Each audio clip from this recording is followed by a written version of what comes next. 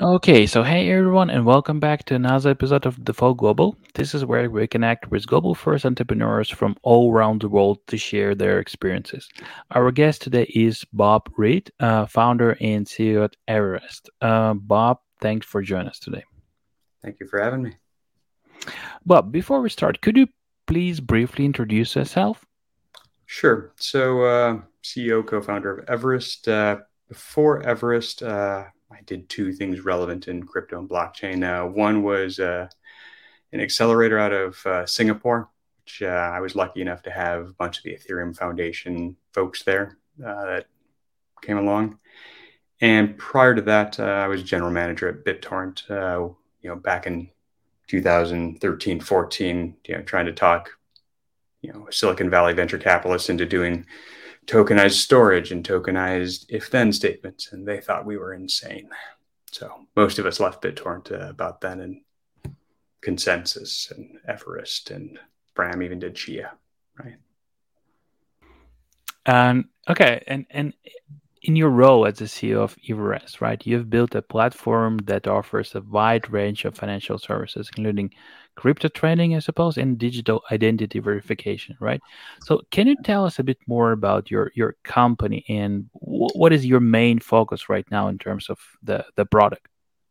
Sure. So as you mentioned, we started with the premise of things like Estonia or Adahar plus India stack, which are digital nation states, needed to be decentralized where users actually had control. Now, in both those examples, identity is at the base of the stack, right?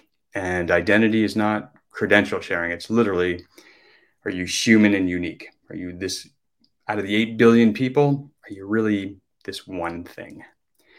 And on top of that, we built an entire stack to do literally everything. So uh, we go from digital, human and unique identity all the way up to wallet, and then connect all of that to a global financial platform. We were one of the 10 licensed in Malta for the VFA, and that means we get grandfathered into MiCA, right? So it means we're a qualified custodian that has a full network of crypto and fiat. Yeah. And maybe can you share some real world examples of, or maybe use cases where Everest's platform has had this transformative impact on maybe communities or institutions? Can you Sure. talk more about it? So I'll share with you one we did in the past, and then I'll share with you one um, we're doing now. So one of the more interesting projects we did historically is the government of the Indonesia and BRI Bank, their biggest bank in Indonesia, asked us to help distribute subsidies, that is, programmable money to users out in the villages. And historically, they had this like, here's a little gray card you could hand out to somebody, and they were like coupons you could redeem for gas tanks to go home and cook with. It's like $7 billion going out to 50 million people, something like that. And you can imagine little cards running around the islands, like it was just, rife with corruption. So what we did is, you can imagine and think about the stack we built. Users have their human unique, just get one picture of a selfie, and they have a wallet attached to basically their face up in the cloud, distributed storage that only they can access. And so what we did with BRI is we said, okay, we're going to deliver programmable tokens to people's wallets who are attached attached their face in the villages. And that meant once a month, users literally shirt on their back would walk up to BRI bank agents. There'd be one guy in the village who'd go like, scan the face, put in your PIN, and then they would redeem essentially out of the user's wallet to the bank agent, and they'd walk home with a gas tank. And at the end of the day, the agent would take their, they had to have one phone, right? They would settle over our chain all of the programmable vouchers we had delivered, and then we would pay them in their commission in fiat. And what everyone found is, gosh, we knew in real time, biometrically verified, cryptographically signed transactions, 7:33 in the morning, IU got this amount and walked away from it. Nobody else got it. It was her, right? And all this, the agents would sometimes show up with like a little clipboard. They'd be like, "Oh, I did this many transactions." Be like, "Nope, we had it," right? And so it was incredibly efficient. It reached everybody. It was really, I would call the first delivery of programmable money out in the world. Now, the same stack we've repurposed to actually give users sovereignty over their social networks too. So we're all watching Twitter try to get verified identities, like bots are coming, right? And Instagram and Facebook and LinkedIn, and it's going to hit Reddit and every other large platform because AI deepfakes, everything, like this is a real problem. So what we did is we literally said, okay, users should still be able to own their identity, right? They should be able to prove they are who they say they are, that they're not a bot also. Do it very privately, anonymously, and then from there be able to exchange value. Right? So if you want, I can show you what it looks like. Yeah. Sure. Okay. So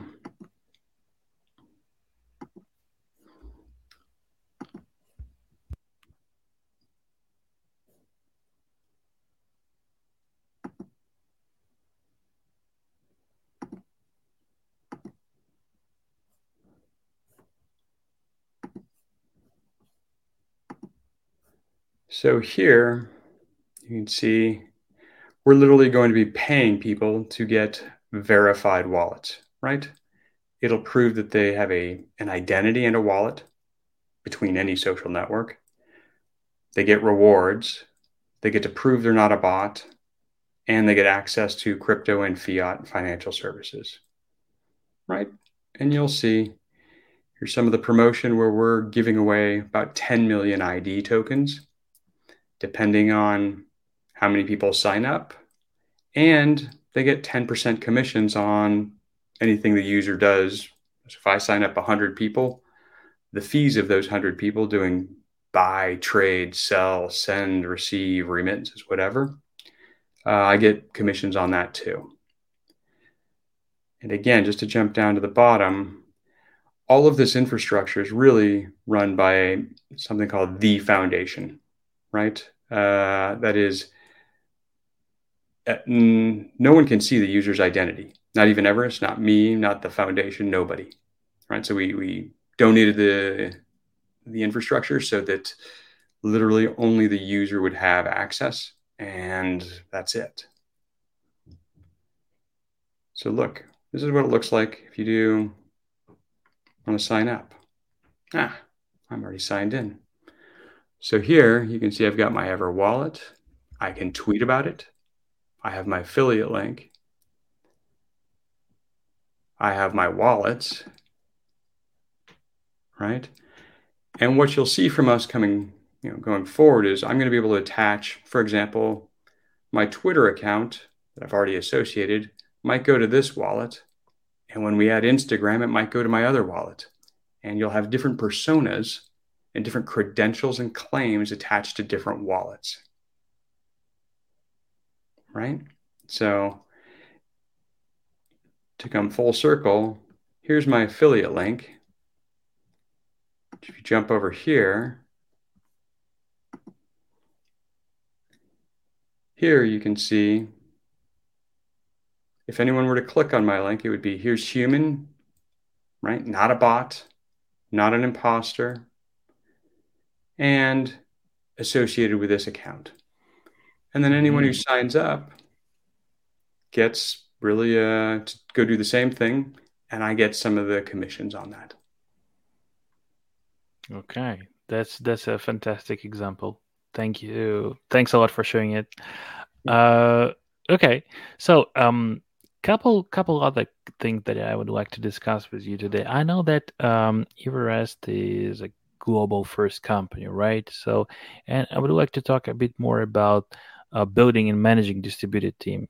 So, as someone who has this successfully navigated this approach, what are some key factors to consider when building and managing a globally distributed team?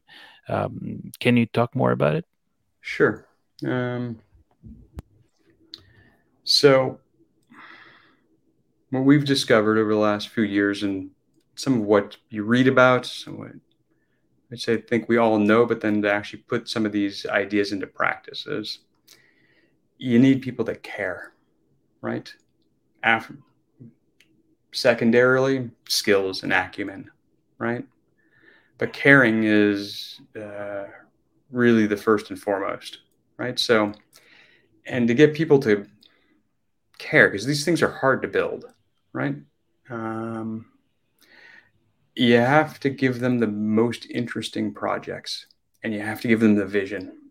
They have to know that, like, hey, if this is successful, and what I just showed you, for example, Mark Andreessen was on a podcast last week saying anyone who can solve no bots, proof of humanity in a blockchain way where the user owns the identity, that's $1 trillion market, right? And the team has to understand that. They have to feel it.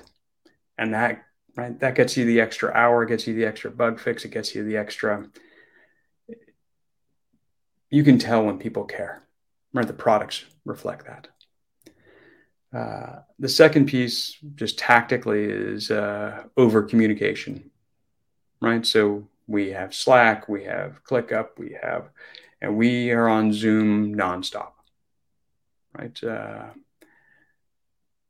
There has to be a culture of don't suffer in silence and talk more rather than less. If not, people go into like you have two remote devs somewhere, and if they're not talking to the rest of the team, they'll go down rabbit holes, and it'll cost you a week or two. So those are the two that immediately jump to mind. Mm-hmm. And if we just go to a more, I guess, practical level, what was your strategy for hiring in local markets outside of the US? What were criteria for choosing a country to hire from? Um, can you, yeah, share some ideas Sure. behind that? So here's an interesting little nugget I found. Tell me if you agree with this.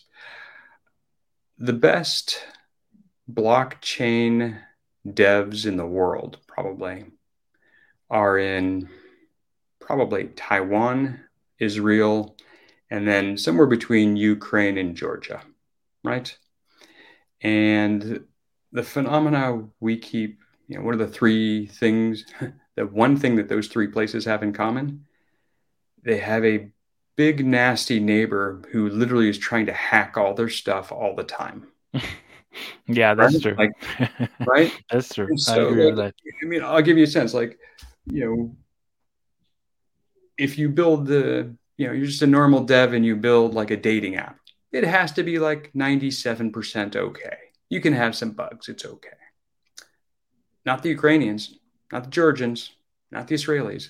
What they build, and they do it with a philosophy of like, if I'm wrong, people might die. And I just like, you need that in blockchain. You're moving millions and millions of dollars. Like, and so the approach, the level of care, the skill, like as one of my devs put it to me, is like, I did point of sale at the grocery store. Literally, the Russians would go in and try to hack that so that there would be lines around the block. Right. So you're thinking like, it's a grocery store. It's no big deal. Like, yeah. And so I heavily favor those three regions because we've learned that really the devs are careful, right? They're good, right? They've had to build robust systems for edge cases and hacks. So Yeah, that's a very good point. Okay, but just maybe what was the maybe the biggest obstacle for you in starting to hire globally? Was it the cultural aspect or employment compliance issues that you might face, or something else? Actually, discovery. That is, I'll give you sort of a metaphor. Finding the right people is literally half my job, right? And finding them is hard. Still recording, or it says recording error? Keep going. Yeah. Yeah. Okay. Um, so, for example, there's a billion plus people in India. Hmm. There are some fantastic devs there. Finding the however many good ones, you sometimes have to go through 1,000 bad ones in India. Hmm. There's just too many of them. And Yeah. so having, if you will, someone like, honestly, like you guys, um, sift through that, filter, and find the right guys with the right fit, with the right skill set, that's actually the hardest part, I think. After that, it's up to us. Got it. Got it. Okay. Cool. And with this current economic downturn, I would say that we all face, uh, do you believe that being a globally recognized company and having this international team can genuinely assist companies in maybe, let's say, overcoming these market challenges? If so, how exactly can it be beneficial? Sure. So we'll give you a real example. We have a bank we're working with that basically plugged in our platform to do onboard KYC compliance and send and receive money, right? They're actually in Southeast Asia, right? As I put it, take a legacy bank, plug in Everest, and you get Revolut, right? And so I bounce between Malta and California. The team is distributed, as you mentioned. Supporting a customer like that, well, it's almost like the British Empire. The sun never sets on Everest. And so we can develop, send to them. They give feedback. Some people are asleep, other people are awake. They can bug fix. And so I don't really view it as a obstacle to overcome. It's really a feature benefit that's actually helping us.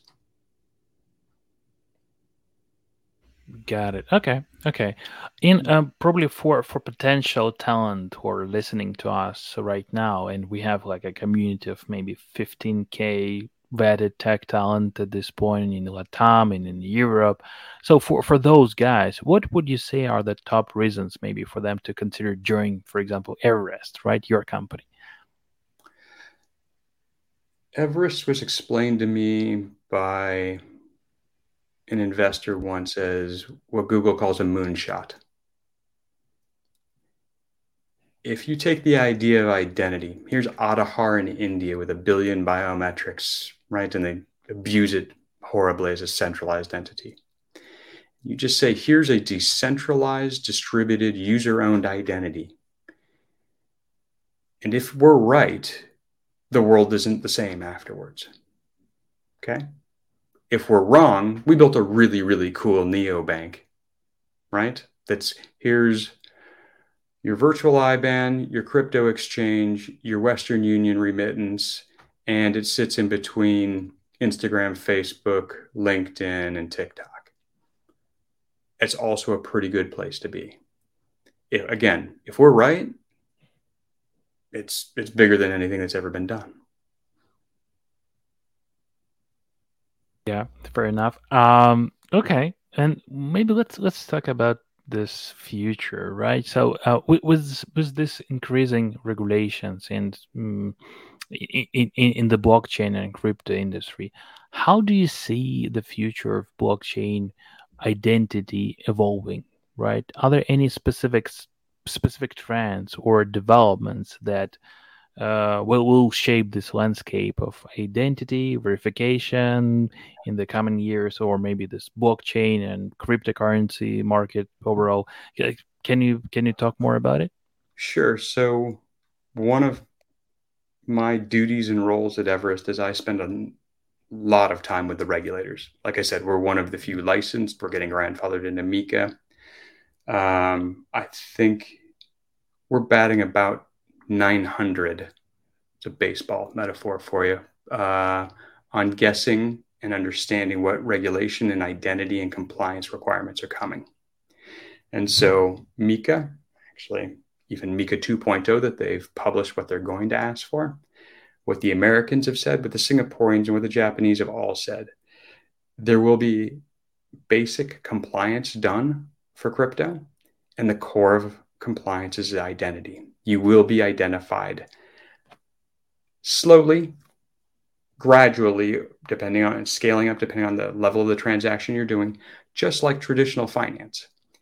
And the idea of anonymous transactions is really a 2019 idea. Like, that's just going to die. It's going to get pushed to the margins, etc. Now, the good part about blockchain and even what Everest is building is you get to selectively share. You get to go like, I'm going to do a cross-border transaction for $4,000. Legally, I'm required to give this much information. You don't get everything. And so we'll go ahead and do, for example, just collect that info. Or, for example, decentralized exchanges are about to fall under, matter of fact, use existing laws and actually make them comply. But the Europeans, definitely the Americans are coming second, are going to insist that they comply and do some level of identity verification. So in that case, Everest can sit out there as that licensed custodian that can check an identity and send a zero knowledge proof to Uniswap or SushiSwap and say, this wallet address we will verify. And when the regulator calls and says, John Smith is on the terrorist list, or make sure he doesn't do anything bad, we take that burden on. And Uniswap, SushiSwap, etc., QuickSwap, they don't have to deal with that, right? And they keep their, what I call their social contract with their users if they don't hold any identity. So That's awesome. yeah. Okay. So I guess we're good. Thanks a lot, Bob, for sharing your insights on this business expansion, on building and managing distributed teams, on this future of blockchain, future of identity. So yeah, we wish you and Everest all the best in your journey. Thanks a lot for your time today. Thank you. I appreciate it. You have a good day.